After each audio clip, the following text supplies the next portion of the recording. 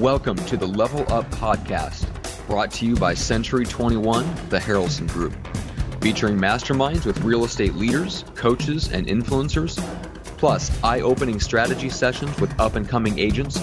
You'll learn exactly how to go from agent to entrepreneur. And now, let's get to the latest episode of Level Up. Welcome back to Level Up Podcast, everybody. This is Matt Johnson. I've got Brendan Payne with me. Unfortunately, Greg is not here to join us. He is gallivanting all over the place, doing some traveling, and unfortunately can't be with us, but we're going to have some fun. We're talking about tactics to get 10 listings a month in a zero inventory market. And I did use quotation marks for that. We'll talk about why in a second. But first of all, just welcome back, Brendan. I'm excited to be here. We don't ever get to do this, just the two of us. Yeah, this is good. I'm glad Greg's out gallivanting around and doing his traveling. So it's good to catch up with you. So the zero inventory thing, you have a very interesting perspective on that. I put it in quotation marks because it's not a real thing. What do you mean by that? Yeah, it's not really, if you look around in most markets, they're probably trending to be doing the same amount or even more transactions than they were in past years. So it's really the first step in being able to take the listings you want is understand it's not a zero inventory. We're not out of inventory. I think the difference is that when we get inventory, it moves really quickly. So our churn rate is off the charts in most markets. But people have to understand what you're telling yourself every day dictates what you're going to go and actually do. So if you're saying there's no inventory, then why are you going to go out and do anything different to go find inventory? So in a nutshell, that's kind of my belief right now. And we'll dig in a little bit more on that in the future. But there's plenty of inventory. It's just going and figuring out what do I need to do to adjust in my business to find it. Yeah, that's really interesting. I think that without that key stat, it can feel a little bit like, oh, well, you're just telling me to have a different mindset. But if you've got the numbers to back it up, and the numbers don't say it's actually low inventory, it's velocity, it's the timing of how long they stay on the market, that does change things, right? And that does mean that it's the same number of transactions generally that are out there as there would be in any other year. We'll get into the mindset stuff in another episode. We want to dig into the practical stuff. But what are you telling agents right now in terms of going out there? Let's say they have the right mindset. Let's assume they listen to the next episode and they get their mindset right. What are some of the practical things you would recommend?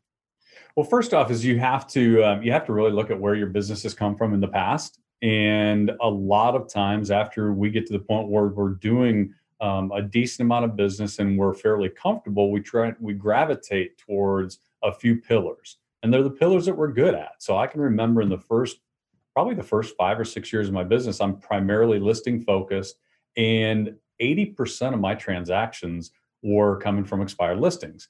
But that was in a market in 2007 through 2011 where we had 30 expired listings a day that came on.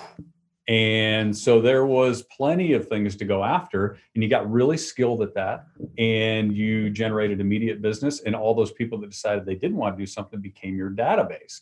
Well, right now, it's tough to make a living on expireds when there's maybe one a day.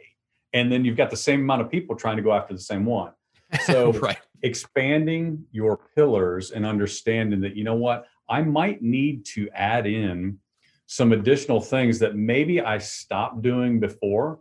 If I'm, we're always looking for immediate business, but the maturity time for somebody that's maybe thinking about selling to pulling the trigger right now has been condensed. So make some just listed, just sold calls.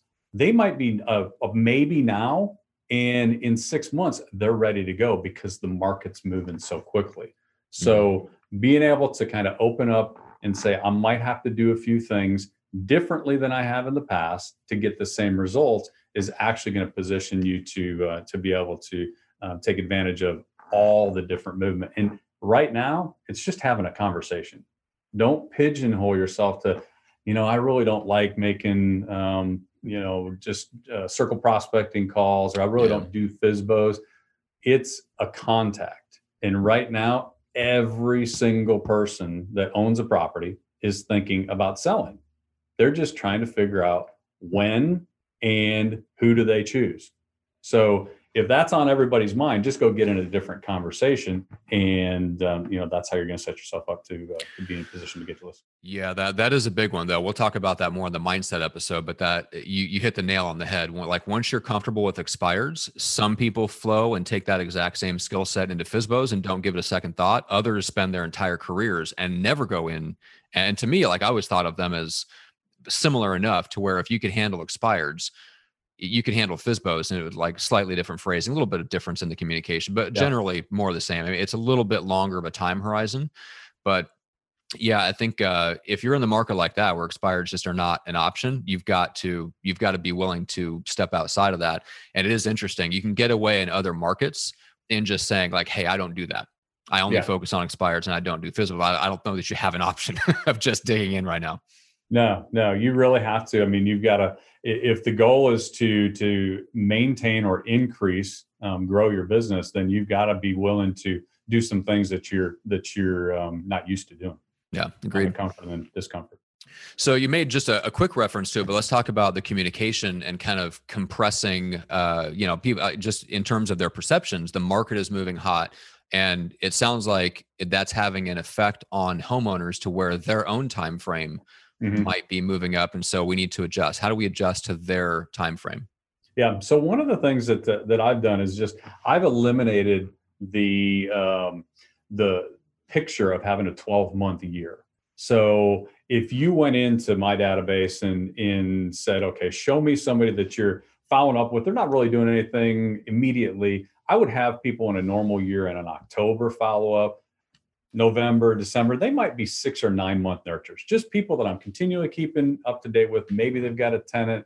There's something at some point they're going to sell. They've told me that, but it's not right away. Mm-hmm. Those people, and this started about a year ago, those people, the more I talked to them as the market continued to improve, I found out they were already making moves.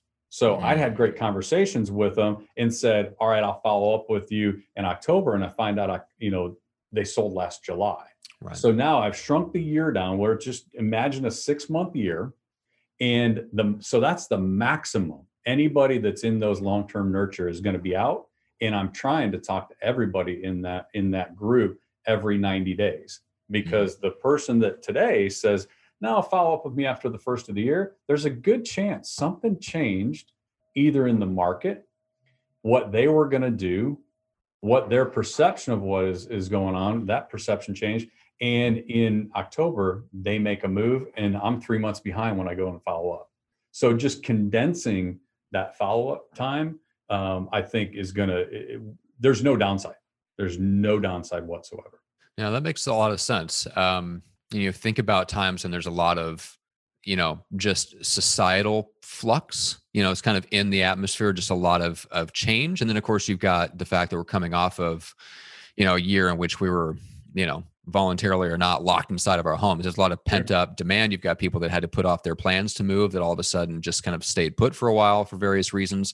So yeah, it's just it's a change. It's a time of a lot of change, and then potentially stacked the pent up demand to move on top of that. That makes total sense. Just increase the communication, compress your time frame. The people that you would normally plan to reach out to, 3 months, 6 months from now, reach out to them now and just step up the frequency of communication with them, hoping to catch them at the time when they decide all of a sudden to pull the trigger on something. Yeah. And it may seem like, well, why would I every quarter, if that's not my COI or somebody like that, why would I need to? Well, just think about right now, we're in the 3rd week of April. Can you remember what was going on in January right now? Like in January, we started the year, we're like, man, it's a crazy market, but we didn't think it was going to get like this. Mm-hmm. And so in a 90-day period, that stuff's going on with every single person that you've touched at some point. Go back, get the update. Very few of them are going to be like, oh my gosh, I know everything. It's been the same for 90 days. Nothing has stayed the same for 90 days. Now it makes you wonder how many people in your area know someone who put their home on the market and got 15, 20, 30 offers, like that kind of stuff just kind of adds up. Yeah. Because that's where most people decide, they watch the news a little bit. They might read your emails and stuff, but most people decide that the market is hot by what they hear from friends and family. Yeah. 100%. Yeah. The sales cycle typically is, they figure out I've got a need or a desire to sell. And then before they ever pick up the phone and call an agent, then they're going to go out and they're going to try to get some information on their own. Zillow, Trulia, your different home valuation tools and stuff like that. They're going to get their information. Then they're going to formulate their opinion. Then once they formulate their opinion on what's going on in the market, exactly what you just said, they go out and look for that third party. The third party is an agent. It's the friend, the family, the neighbor. As you hear, Jim sold his home in 5 minutes, 10 offers, full price. Yep. So that's, and then all of a sudden they're like, man, it's a really good market. Yeah, exactly. And then they start to think about, well, am I moving in town, which creates the other side of that equation, which is, the market's hot, but do I want to buy into it? But they start with talking to friends and family.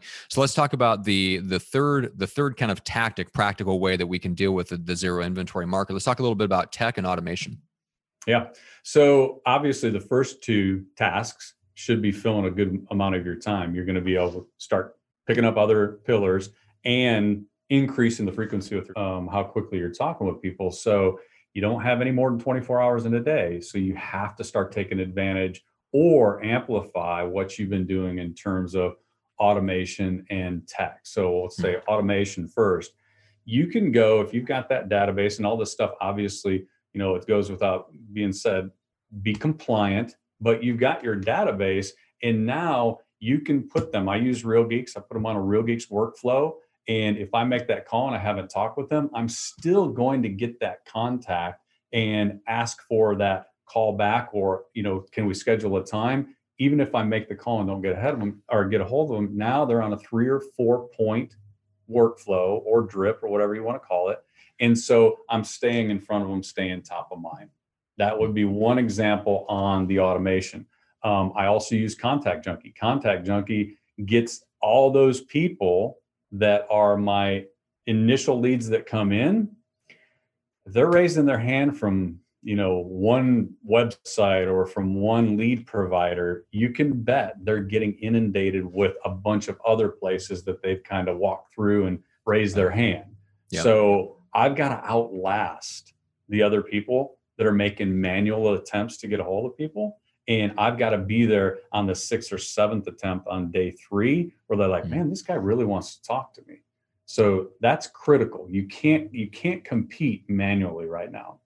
And then on the tech side of it, it's simple stuff like, how many of those people that you end up with a lead from have bad information? When you're able to go in there and use a data provider to be able to track down the right information, do a reverse lookup from an email, then at that point, you've got an edge, because most agents still look at it, say it's a bad number, dead lead, they move on. And the data's out there.